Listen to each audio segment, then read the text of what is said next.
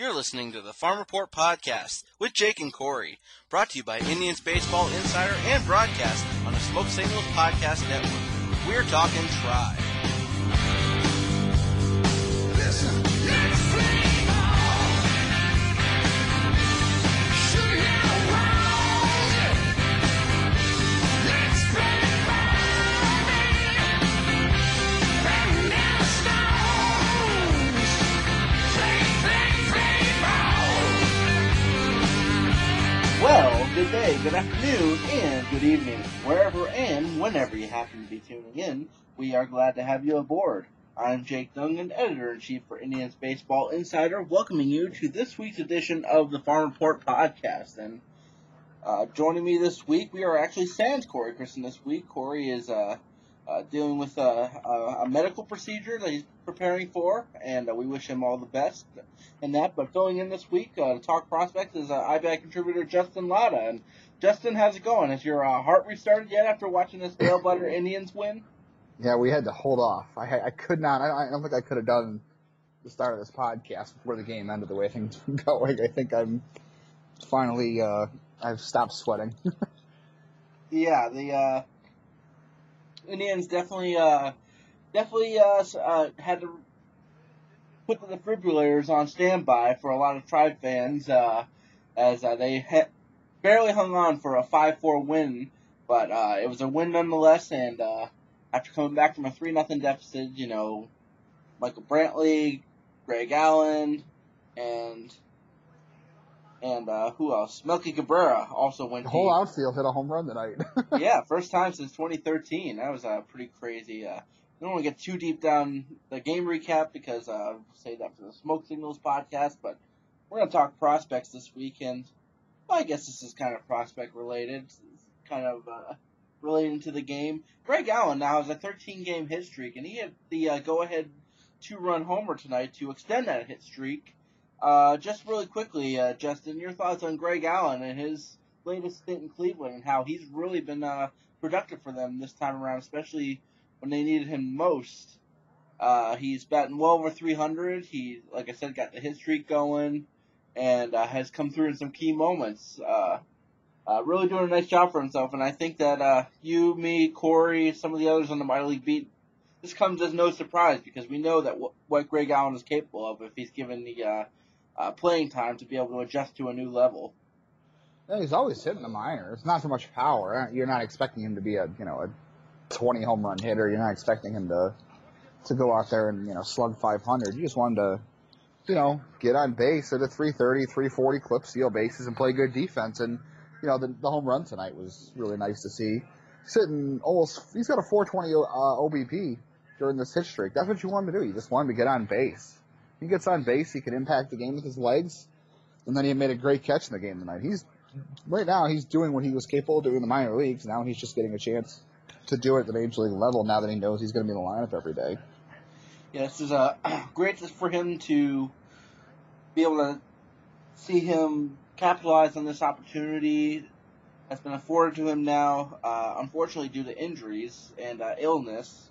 Again, we wish Leonys Martin the best in his recovery as he was released from the hospital and is on the long road back to playing baseball again. But of course, the first things first with him is making sure he's healthy medically, and so we wish him all the best there. But Greg Allen really stepping up when the Tribe needed him, and we kind of alluded to this before we went on the air. If Greg Allen wasn't playing the way he is now, the Indians are in really dire straits right now with that outfield.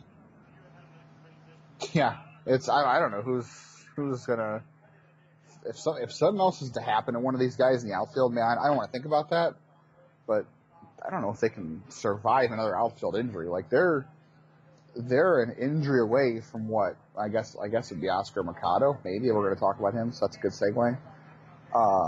Or what, Mike Pappy? I was going to say Mike Pappy. Oh, I don't know. Brandon Barnes. I'd be okay with Brandon Barnes getting a shot. He's played pretty well in Columbus. He's is what he is at this point. But I guess, yeah. Let's not even think about that. It's not as crazy as it's going to get because I don't think any of those guys are coming back this year. I don't think Chisenhall, Naquin, or Martin is coming back, and obviously not Zimmer. So Yeah, so this is where well, Martin is going to be back. He's under team control for another year. So oh, I meant this year. Yeah, I just meant this year. oh yeah, for this year, of course, yeah. But that's where scouring the outfield market becomes a thing, and but then you wonder with Greg Allen playing well, Menke Cabrera playing well. That's a whole other discussion for another show. But yeah, very happy to see Greg Allen performing at such a high level right now, and hopefully he continues to do so. And it's fun to watch because, as we all know, this is a guy who probably is one of the better guys to get to know in the minor leagues. A good guy to talk to. He's got a great personality and a love for the game, respect for the game. He clearly loves what he does, and he's going out there to perform at a high level. That's his goal, and he's doing it right now. But moving down to the farm system, you kind of segued into it. Let's talk about Oscar Mercado, who might be next on that depth chart. Over the last 3 games entering tonight, I don't know how he performed tonight for Columbus. I can look that up. But the last 3 games entering tonight on Monday, he was 4 for 7 with a pair of doubles, an RBI, 3 walks, no strikeouts, a couple steals, and 3 attempts. After batting well below the Mendoza line in his time with Columbus, entering that 3-game stretch, he was really struggling, and now he's starting to hit the ball better, maybe getting back to where he was, starting to find that form again he had earlier in the season with Memphis. Now with a new team, a new organization, maybe he's starting to get comfortable again.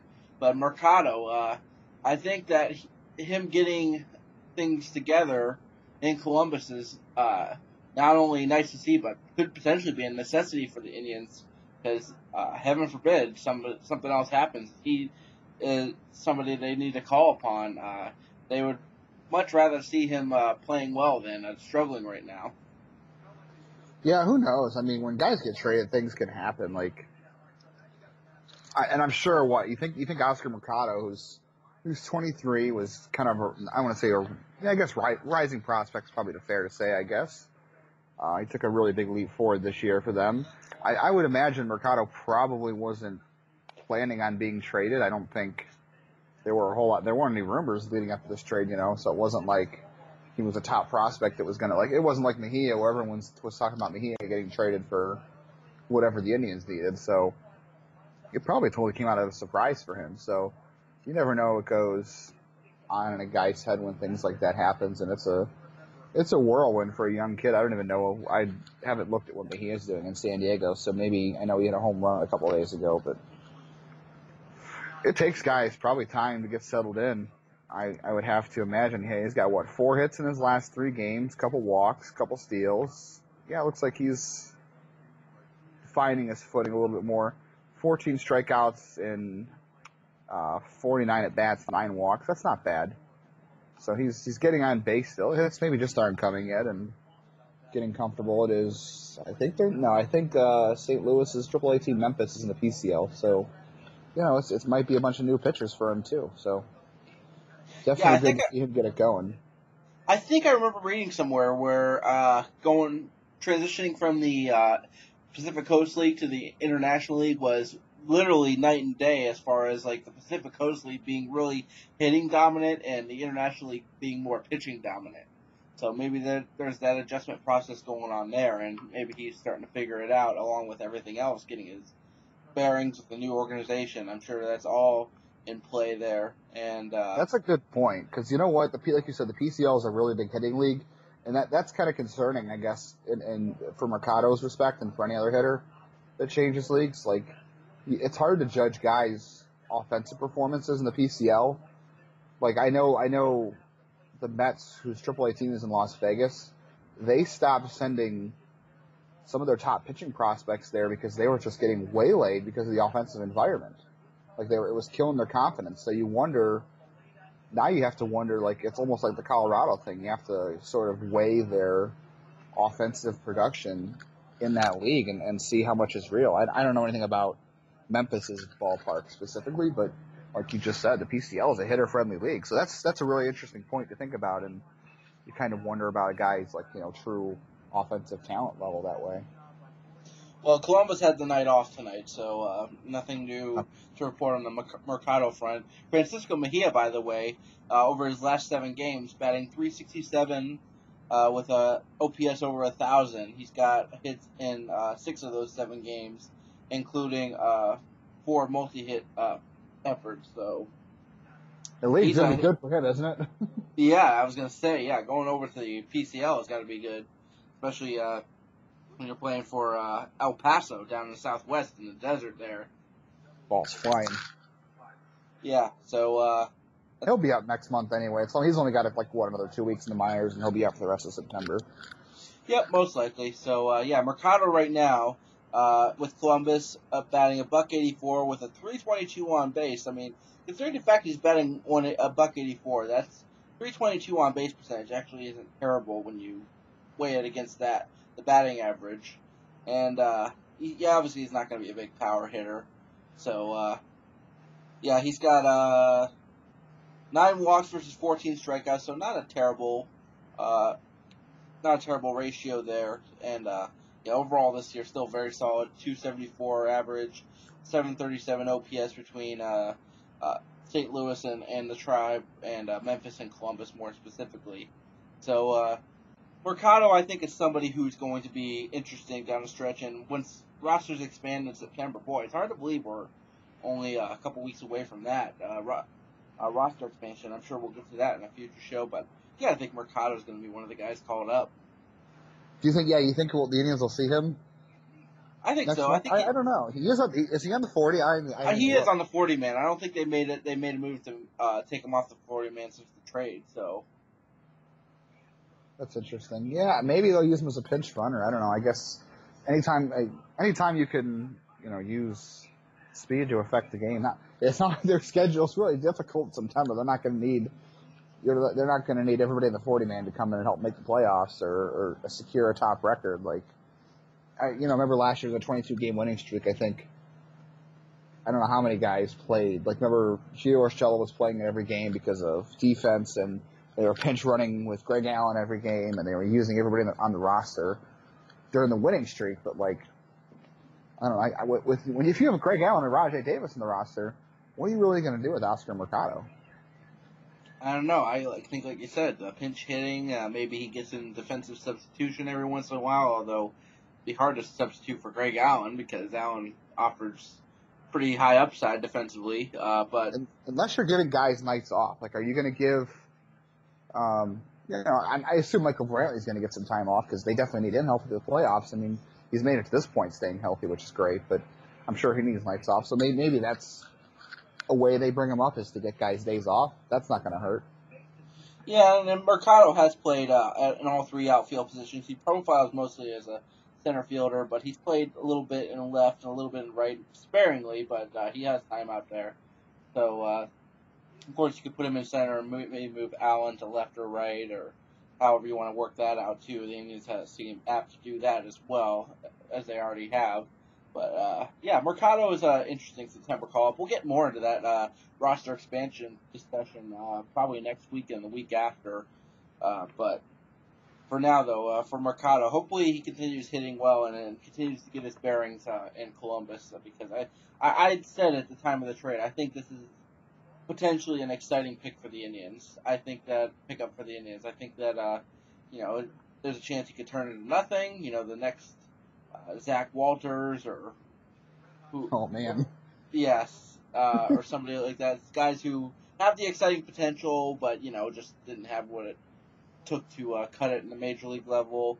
But I still think that Mercado, being how productive he has been in his minor league career and with the speed and everything, I think he could find a place somewhere with this organization down the line, whether it's next year or the year after. We'll see. But moving. I think that's fair. One more point about that too is like we were talking about before was the 2019 outfield without Brantley and Chisenhall and whoever else. Martin's back, but so I guess what you have Martin, Naquin, Zimmer. If Zimmer's back next year, I don't know if he's going to be, but so you have Martin, Naquin, Allen, and Mercado. is like your only outfielders under contract. Better find a way to get some power. I mean, you got some speed in that Yeah. outfield, but not a lot of not only not a lot of home run power, but not a lot of extra base power either. Right. So I imagine that won't be what they go into with, but to your point, like it wouldn't be a bad thing for them to maybe get him up here and give him some at bats just in case at some point somehow he factors into 2019 given the uncertainty around the outfield. All right, let's talk a little bit about another promotion. We've been talking a lot about the internal promotions in the farm system the last few weeks. Some notable ones like Bradley going to Columbus or Nolan Jones going to Lynchburg. Another one that kind of slipped under the radar, but I think is worth noting, is Ernie Clement going from Lynchburg to Akron, which I think is due directly to the fact that Willie Castro was traded to the Tigers in the aforementioned Leonis Martin trade. And Akron has needed a shortstop ever since. You know, they've been mixing in guys like Matthias or Krieger or some of the other infielders that are not shortstops by trade, but they can play there if needed once in a while. Ernie Clement, I think, is an interesting guy who now is going to be playing his third different affiliated ball level this year, which is pretty impressive for a position player or any player, pitcher, position player. When you make it up 3 different affiliated ball levels and you're a legitimate prospect, that's pretty impressive and says a lot about your season. And with Lynchburg in 33 games, he batted .346, the .425 on base, and an .421 slugging percentage, giving him an .846 OPS. So pretty good numbers there. And then so far in Akron in 4 games, he's batting .313, .353 on base, and .313 slugging. But he's not a power hitter by any means. But this guy knows how to put the bat on the ball and how to get on base. And 1 walk versus 2 strikeouts so far in Akron. He had 15 walks versus 7 strikeouts in Lynchburg, and then 23 walks versus 21 strikeouts in Lake County, giving him 39 walks versus 30 strikeouts on the year. So, 297 average, 370 on base, 376 slugging percentage. Ernie Clement rose pretty quickly up some prospect boards after he was drafted last year in the 4th round, including our own prospect rankings. And he is proving why with his on base and bat to ball skills in his first full season, and now he's already up in Double-A. Yeah, that's crazy. I mean, you probably could have argued he probably should have started at Lynchburg, to be honest. And especially after Luke Wakamatsu went down for the year, I think you probably could have been promoted even sooner. I don't know what I think he might have been up already when Wakamatsu went down. Maybe that was the move. So I could be already playing into that, but. Just looking at what he did in Lake County, I think it was pretty obvious he probably should have started the year in Lynchburg. He was probably too advanced for Lake County, but it's really impressive. But you look at the other guys who have done that. Like Shane Bieber, obviously this is the hitter versus pitcher so different, and Bieber's in the major leagues now, but Bieber was able to climb 2 levels last year. He made it from Lake County to Akron last year. And now Clement's doing the same thing on a kind of a different schedule. But they're the same profile. Clement was an advanced college bat, and Bieber was an advanced college arm. So it's kind of the same thing. But if, like you said, he doesn't hit for a lot of power. He's high contact. High contact's going to translate a lot better than a guy like, where Will Benson is right now. Like, that's why he's able to advance, because he makes a lot of contact and can stay with an approach that's going to be successful against guys who locate better. Because, obviously in Akron, in the Eastern League, pitchers locate everything better.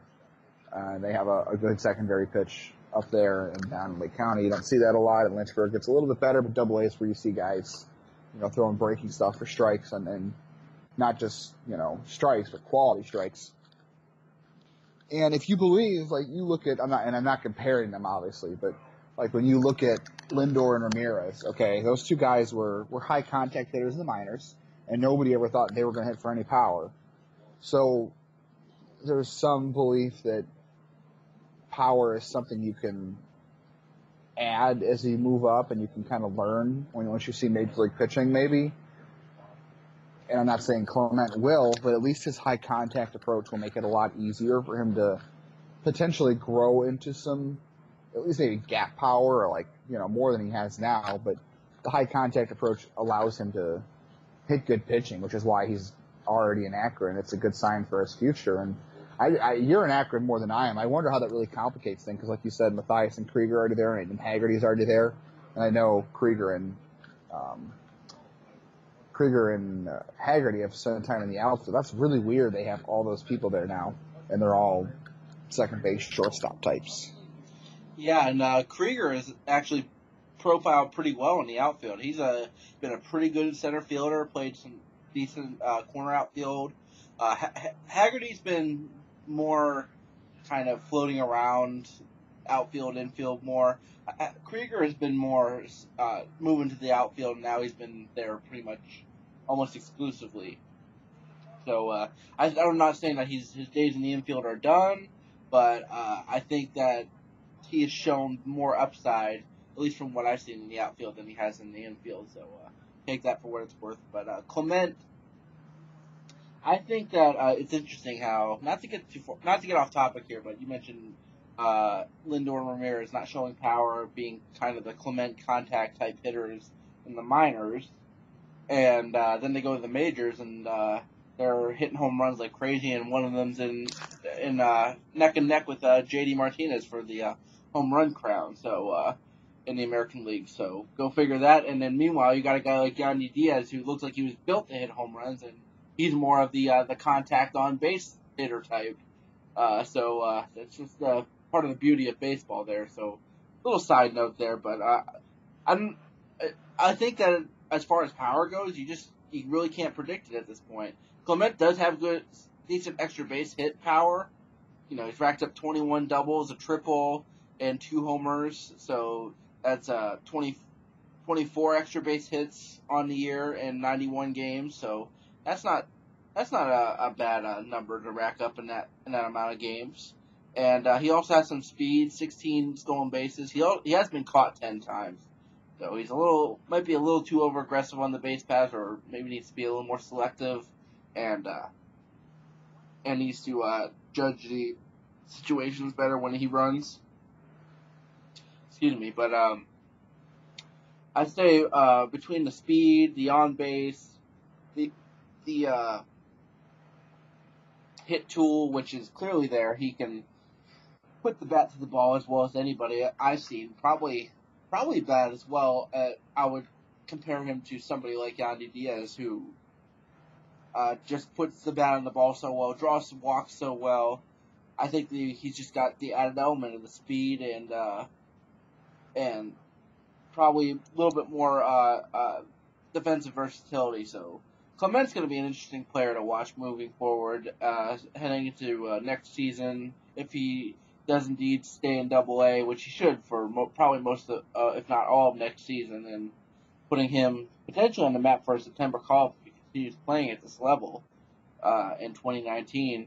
But yeah, that'll make things interesting. But Clement, I've said before, I think the Indians are on the cutting edge of something that could become a real movement in baseball with the next big thing, which is re-emphasis on hitting for contact, because I think, in my opinion, if you really want to combat the 3 true outcome league of strikeout, a walk, homer, you got to get guys up there who can hit the ball like this and put the bat on the ball consistently, put the ball in play consistently. Guys who aren't going up there looking to hit the ball 400 feet or hit the ball or draw a walk. So I think that guys like Clement are gonna help this game ultimately, and the more of them, the better. Yeah, I would agree with that. I think you're right.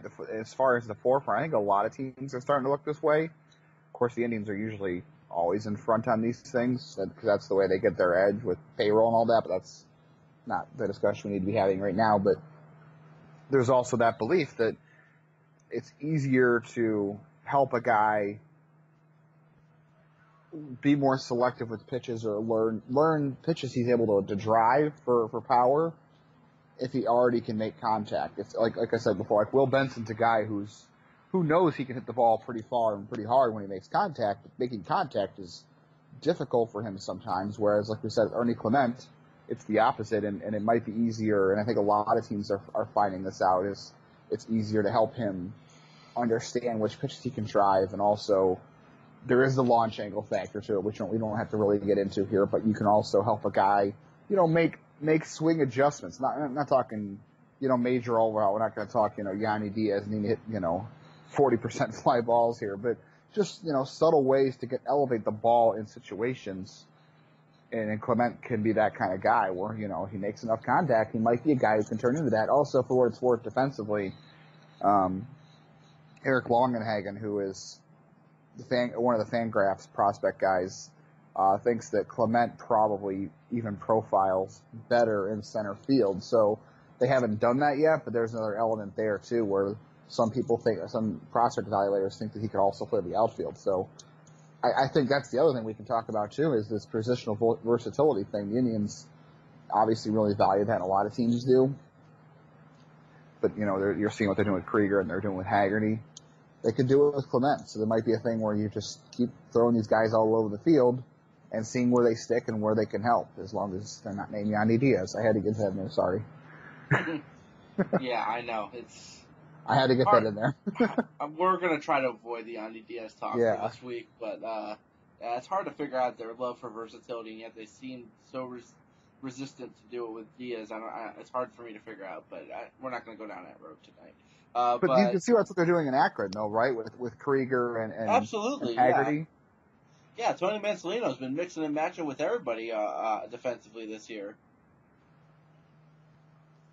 It's good to see. Maybe they'll do it with Clement at some point too, if that's what people think. Yep, we'll see. But all right, I mentioned Nolan Jones in passing here earlier, but boy, we got to get to him right now because he is raking right now in Lynchburg. I mean, he's only batting .275. He got out to a little bit of a slow start his first few games, but a .275 average, a .431 on base, and a .471 slash line in 16 games so far. That is entering tonight's play.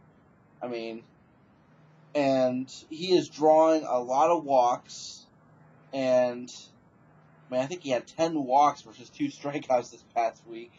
And in Lynchburg, so far this year, he had, since being promoted from Lake County, he has 12 walks versus 16 strikeouts rather. So his on-base percentage is well over 400 in 15 games since being promoted to Lynchburg.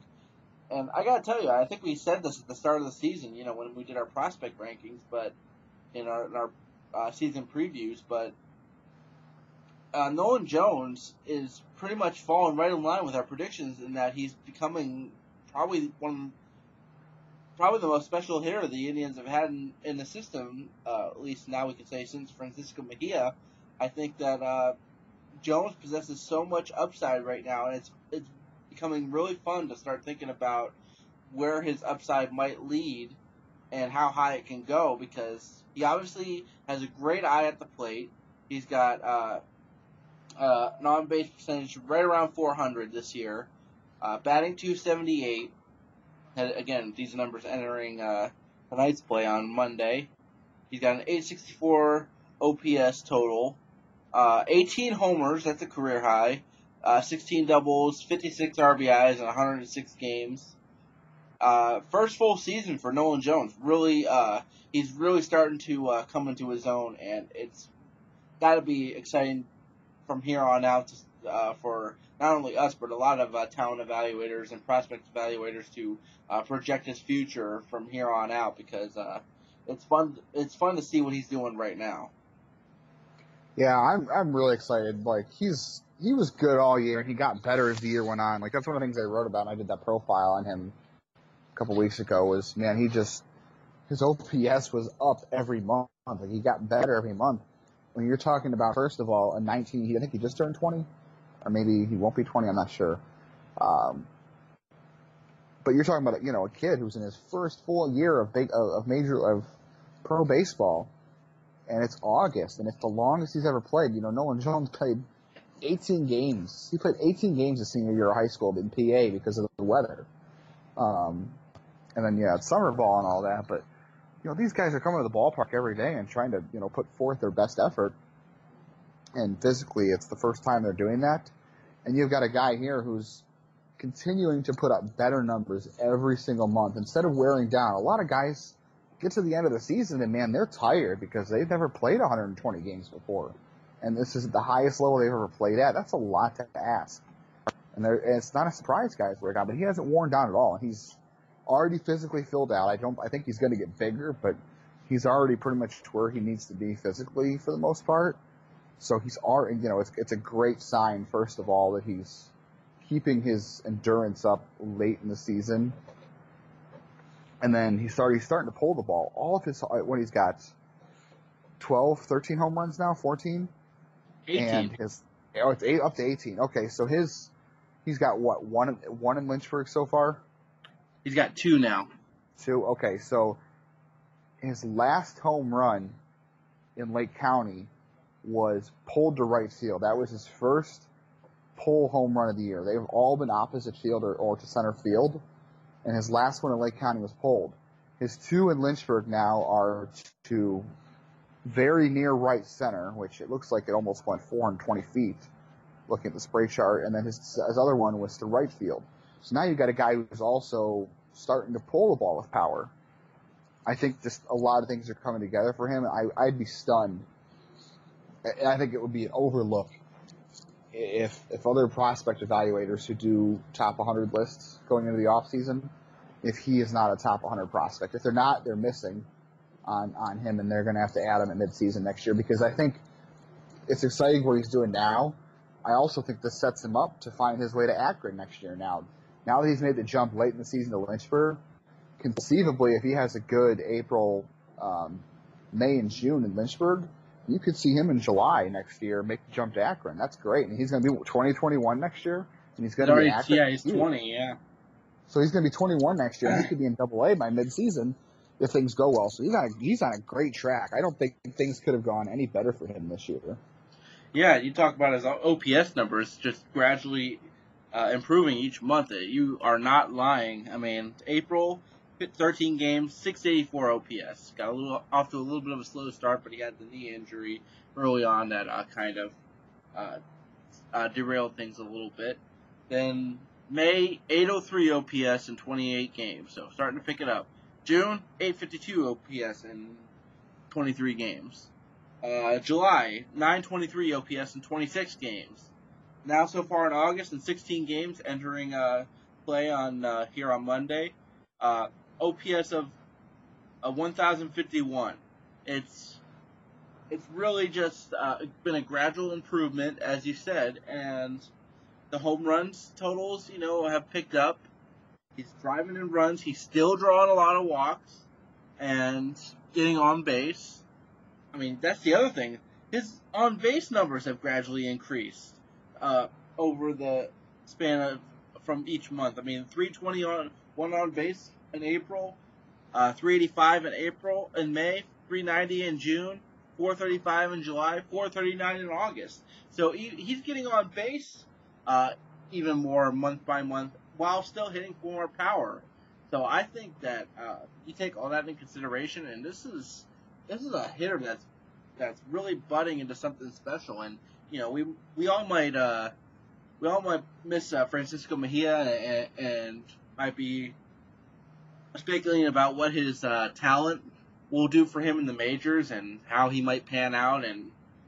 But it's not like the Indians don't have another special hitter waiting in the wings. And Nolan Jones, I would say right now, has a chance to potentially be better if his home run power continues to develop the way it has, and he continues to get on base.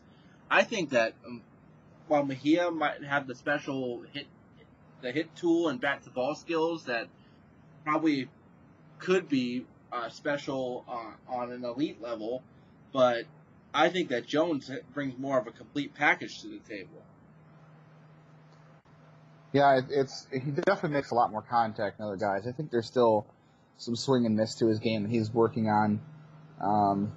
I have to look. I kind of wonder about this because, he doesn't strike out a lot, but he does strike out at an above average, not so good rate. I want to look. I don't know where you can find this in the game logs, but I'd like to really see how many of the strikeouts are looking. Because to me in Lake County, he didn't really swing and get himself out ever. When he went down in Lake County, striking out, it was a lot of looking. It was like, and I'll be honest, umpires at Lake County and in the Midwest League are not great umpires. They're not. They're learning just like prospects. So I think sometimes he got out on bad calls, but I really noticed he went down looking a lot. So I think it's just him being super patient. So I kind of don't look into the strikeout totals a ton for him too, but I don't know if I have to go back to the game logs, but I also think that's something interesting is just how advanced his approach is at the plate that leads to him understanding what pitches he should and should not swing at. Yep, and I think that there's this is a real thing where hitters sometimes can be too patient and sometimes they get themselves out. I'm not saying that Jones does that all the time or he's not justified in his decision to not swing sometimes. He might get a bad call here and there. But yeah, I do know that some hitters are just patient to a fault to where they refuse to swing at pitches that are not to their liking sometimes to get themselves out. I've spoken with hitting coaches about this phenomena, how different hitters have had that tendency where sometimes they do need to start to bring some of that aggression back into their game. I'm not saying that's where Jones is right now or that's what he needs to do, but it's something to consider. But overall, though, very positive stuff from Nolan Jones here in 2018. How close? Not to get off topic here, but I think we both agree that Tristan McKenzie is the organization's top prospect right now, and I personally still liked him even more when Francisco Mejia was here. But right now, how close? Obviously, Nolan Jones is number 2. How close are they? How close do you have them ranked? Like, after this season, it's a lot closer than it used to be. I did think that Nolan Jones was, heading into the season, I think we had him as our number 3 behind, or maybe it was Bieber. Maybe it was Bieber 3 and Jones 4. But either way, I think that there was, between those 4, there was not much separation between those 4 as far as the Indians' top prospects are concerned heading into this season. And I think that was based a lot on with Jones, it was based on a lot of potential, but I think now we have some hard results to bolster his case a little bit. So I think the gap is getting ever more narrow between McKenzie and Jones as far as top prospect status is concerned. Definitely. I think what keeps McKenzie ahead is the fact that he's 20 years old and is in Double-A and is having a lot of success. Even if his numbers don't really look as flashy as they did a year ago. I think that's the only thing is that his age and his numbers are still good given where he's at. But I'm with you. I think it's really close. Yeah, so we'll see if Nolan Jones can finish the season strong and just continue this steadily upward trajectory of productivity, both now in Lake County and in Lynchburg. Definitely the Hillcats are in a playoff push right now, hoping to secure the Carolina League playoff spot for the second year in a row, hoping to defend their Carolina League co-title. Of course, they had to share that honor after hurricanes ripped through the Carolinas and the Mid-Atlantic region, and they had to cut that series short. But hopefully Jones can help them in their push there, and Ernie Clement can help Akron in their push. So, let's go down to Arizona though, really quick, and talk about a guy who is back in action after missing significant time with a hamstring strain, and that is Quentin Holmes, Indians' second round pick in 2017, and he's back in action. He played on last week on Friday, his first game back, went 0 for 2.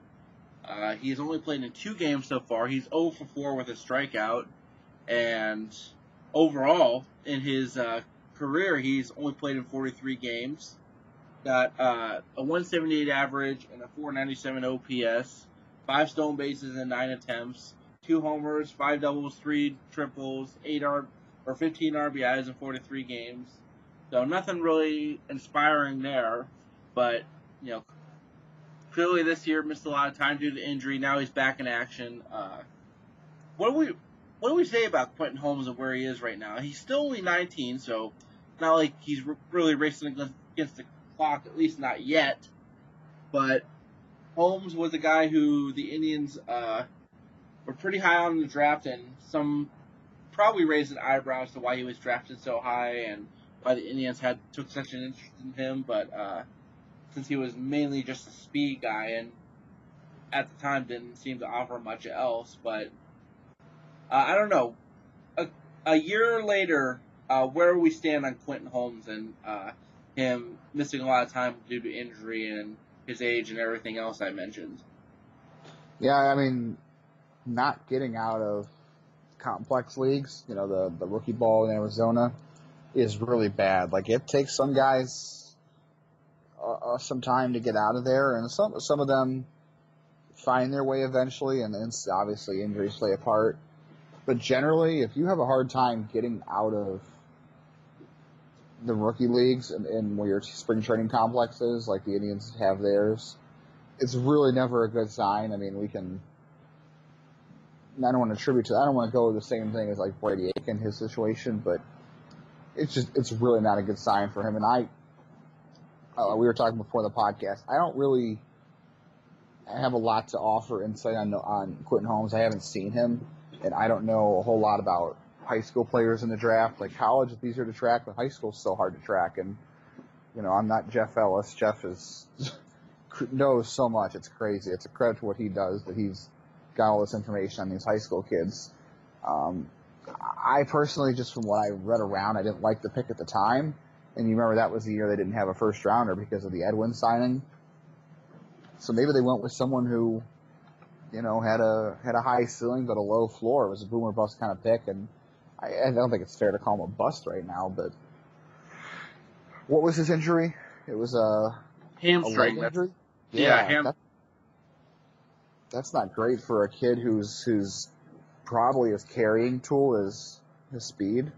Like, that's going to be the thing that's going to help him get to the majors, and then his whole game's going to be reliant on that.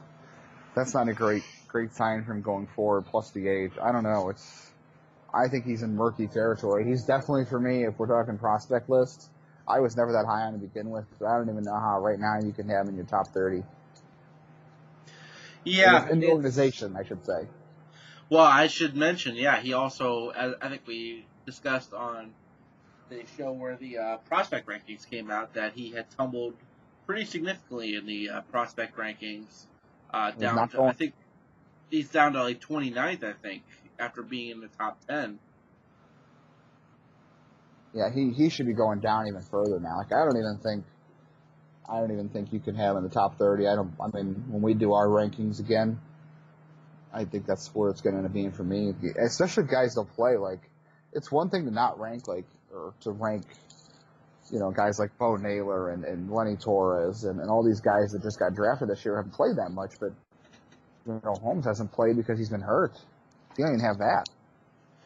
Yeah, so hopefully this is just a minor setback in his career. He can get things going and prove that he was indeed worthy of that top round pick, because the Indians need some of these more recent top round picks, sans Nolan Jones, to really start to pan out, because between like I said, Brady Aiken and Juan Hillman and now Quentin Holmes, Will Benson, they need some of these guys to step up and show that they can still be the top prospects and future major leaguers that the Indians hoped they could be when they drafted them, because right now it's not looking too great as far as that recent top round draft class, again, outside of guys like McKenzie and Nolan Jones.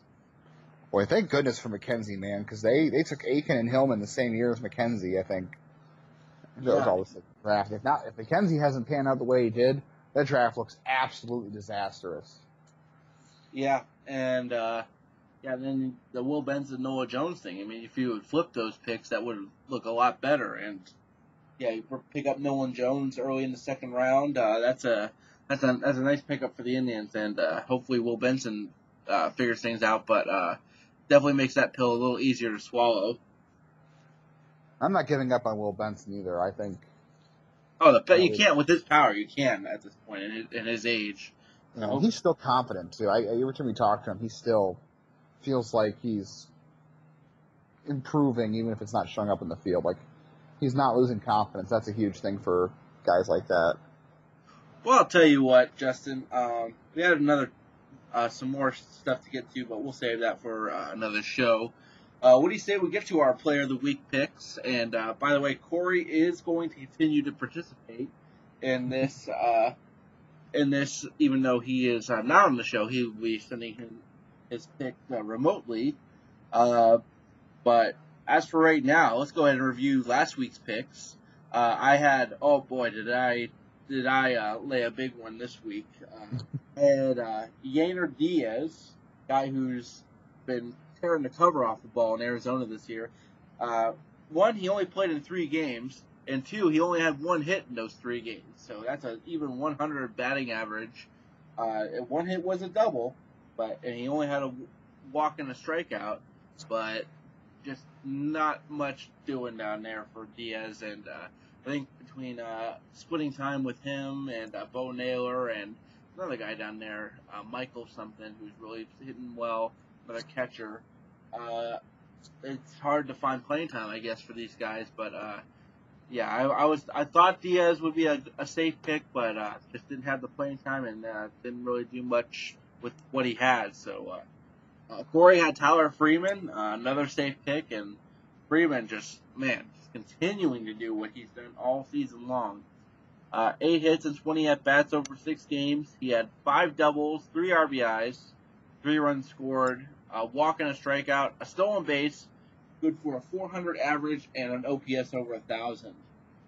So he clearly takes the win this week, and probably could have taken the Player of the Week win this week, if not for the aforementioned Nolan Jones, who over the last week, 6 games with Lynchburg, 17 at bats. How about that? 17 at bats in 6 games, because in 10 of those plate appearances, he drew walks. 10 walks, 2 strikeouts, 353 average, as he was had 6 hits in those 17 at bats, homered, 3 doubles, 3 RBIs, OPS of nearly 1,300. So just who could be more deserving right now than Nolan Jones the way he's playing this week?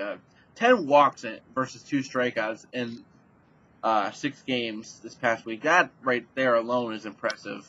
But then you add the other numbers on top of it: the homer, 3 doubles. He's in the high average, high OPS. He's just doing it all right now, and Lynchburg is lucky to have him in their lineup. Hopefully they make the playoffs. Hopefully they stop having games rained out down there too, man. That's been frustrating for them. They've had a lot of rainouts since he got there, and I think they're in first place. I think that last I checked, they were a game and a half up. They're a game and a half up, or they're at least in the wild card chase with second half standings. I mean, they finished last in their division in the first half, but of course, with the way A-ball works, you get the first half, second half season splits.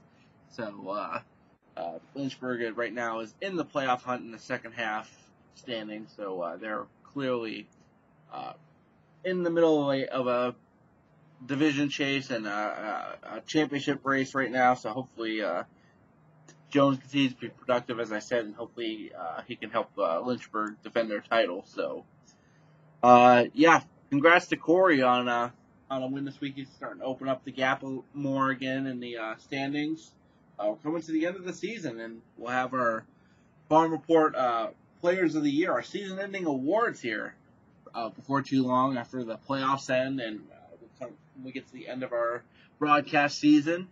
But for now, Tyler Freeman gets Corey a few more points in the standings and a win this week. But otherwise, congrats to Nolan Jones.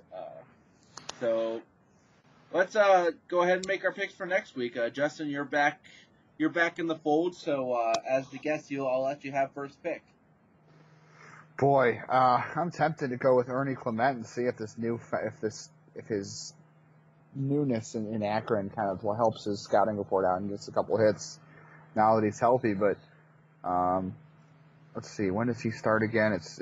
I'm looking at Tristan McKenzie right now. He started Saturday, so he's only gonna get one start. So I don't know how you guys are looking at pitching, but I kind of would go with McKenzie because his last start he had 8 strikeouts and 6 2/3, and 7 of the 8 strikeouts were swinging.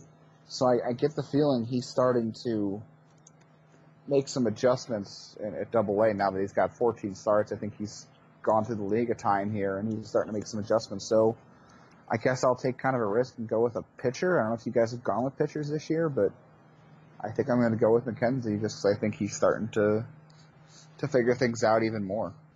You definitely go out on a limb a little more with pitchers because you don't know how many starts they're going to make in any given week, but or how many appearances they're going to make if you go with a reliever. But we have had pitchers who have earned that Player of the Week award. So and McKenzie is definitely a guy who is probably going to be a safe pick.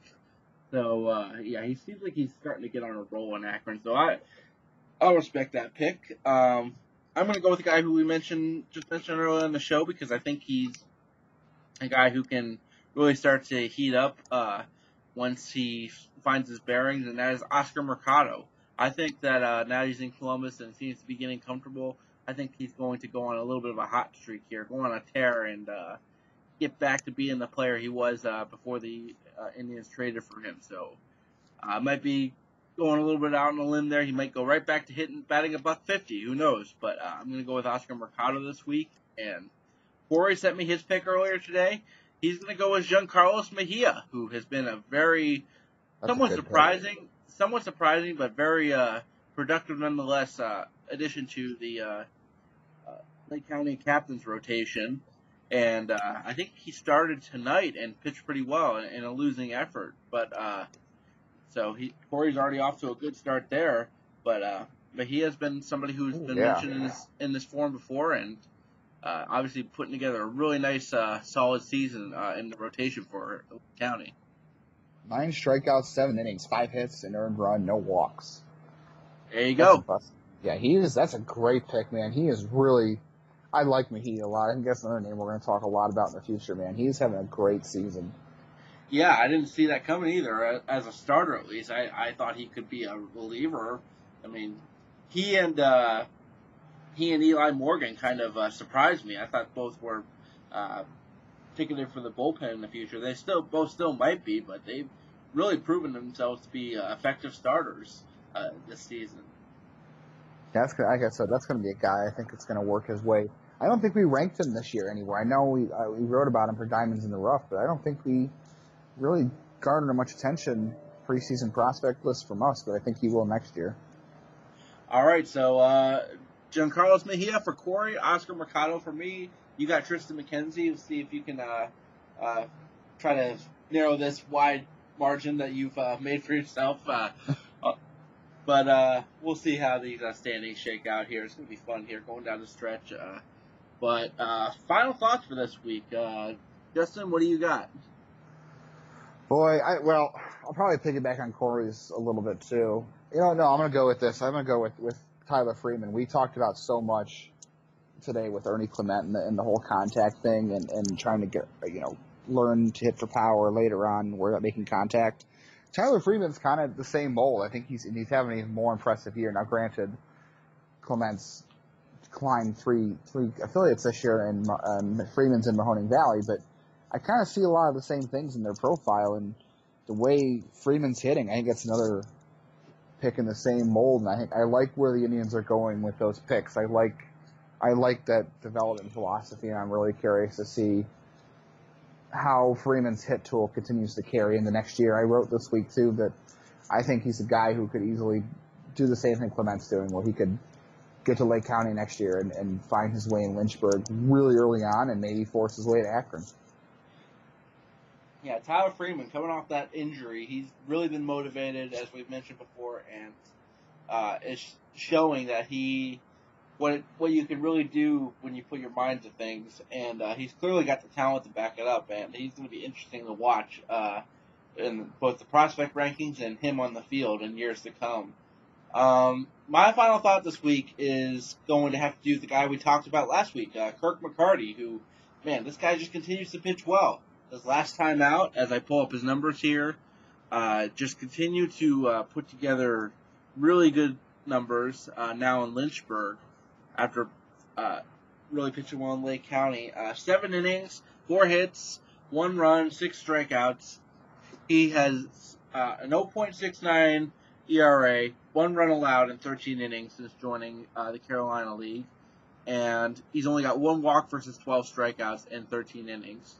So McCarty, I think, is a guy everybody should keep an eye on. I think he's a guy we could be possibly mentioning in the same breath as guys like Tristan McKenzie and Aaron Savale and Eli Morgan, the guys who are top pitching prospects in the organization right now. McCarty, former 7th round pick, I think is somebody who could join those ranks as well, alongside like Sam Hentges and a lot of these other guys in the organization who really made names for themselves. McCarty, I think, just based on his second half stats alone, I think is proven that his top round draft status was no fluke, and him being a lefty is a nice added bonus as well. And he can strike guys out. He seems to have found something in the second half that's working for him. And McCarty was really interesting in Lake County this year. It was good to see him get the promotion for sure. He was pitched really well, and he was one of the really more reliable guys in that rotation early on. All right, so also kind of a joint final thought. Just if you haven't been to any of the minor league affiliates this year, just get out there before the Indians pennant race really starts to get going here, and you're watching high stress baseball for the next couple months. Get out to a minor league game and really enjoy just the pleasantries of baseball and how fun it can really be. Not that you can have fun at a baseball game right now with the Indians, but you get to watch some of these prospects. It's really fun to do in a low key kind of low pressure environment. You want to root the teams on and see them win, but it's more fun just to go out there and when you're prospects heavy, people like us, and just watch these guys perform and see what they can do in person. So time is running short to do so on this minor league season here in 2018. So be sure to go out there and do so whenever you can. Dustin, before we go, do you have anything you want to plug? I had the prospect hot sheet today, and I should be at Lake County this weekend, so I know we're working on some Coach's Corner stuff.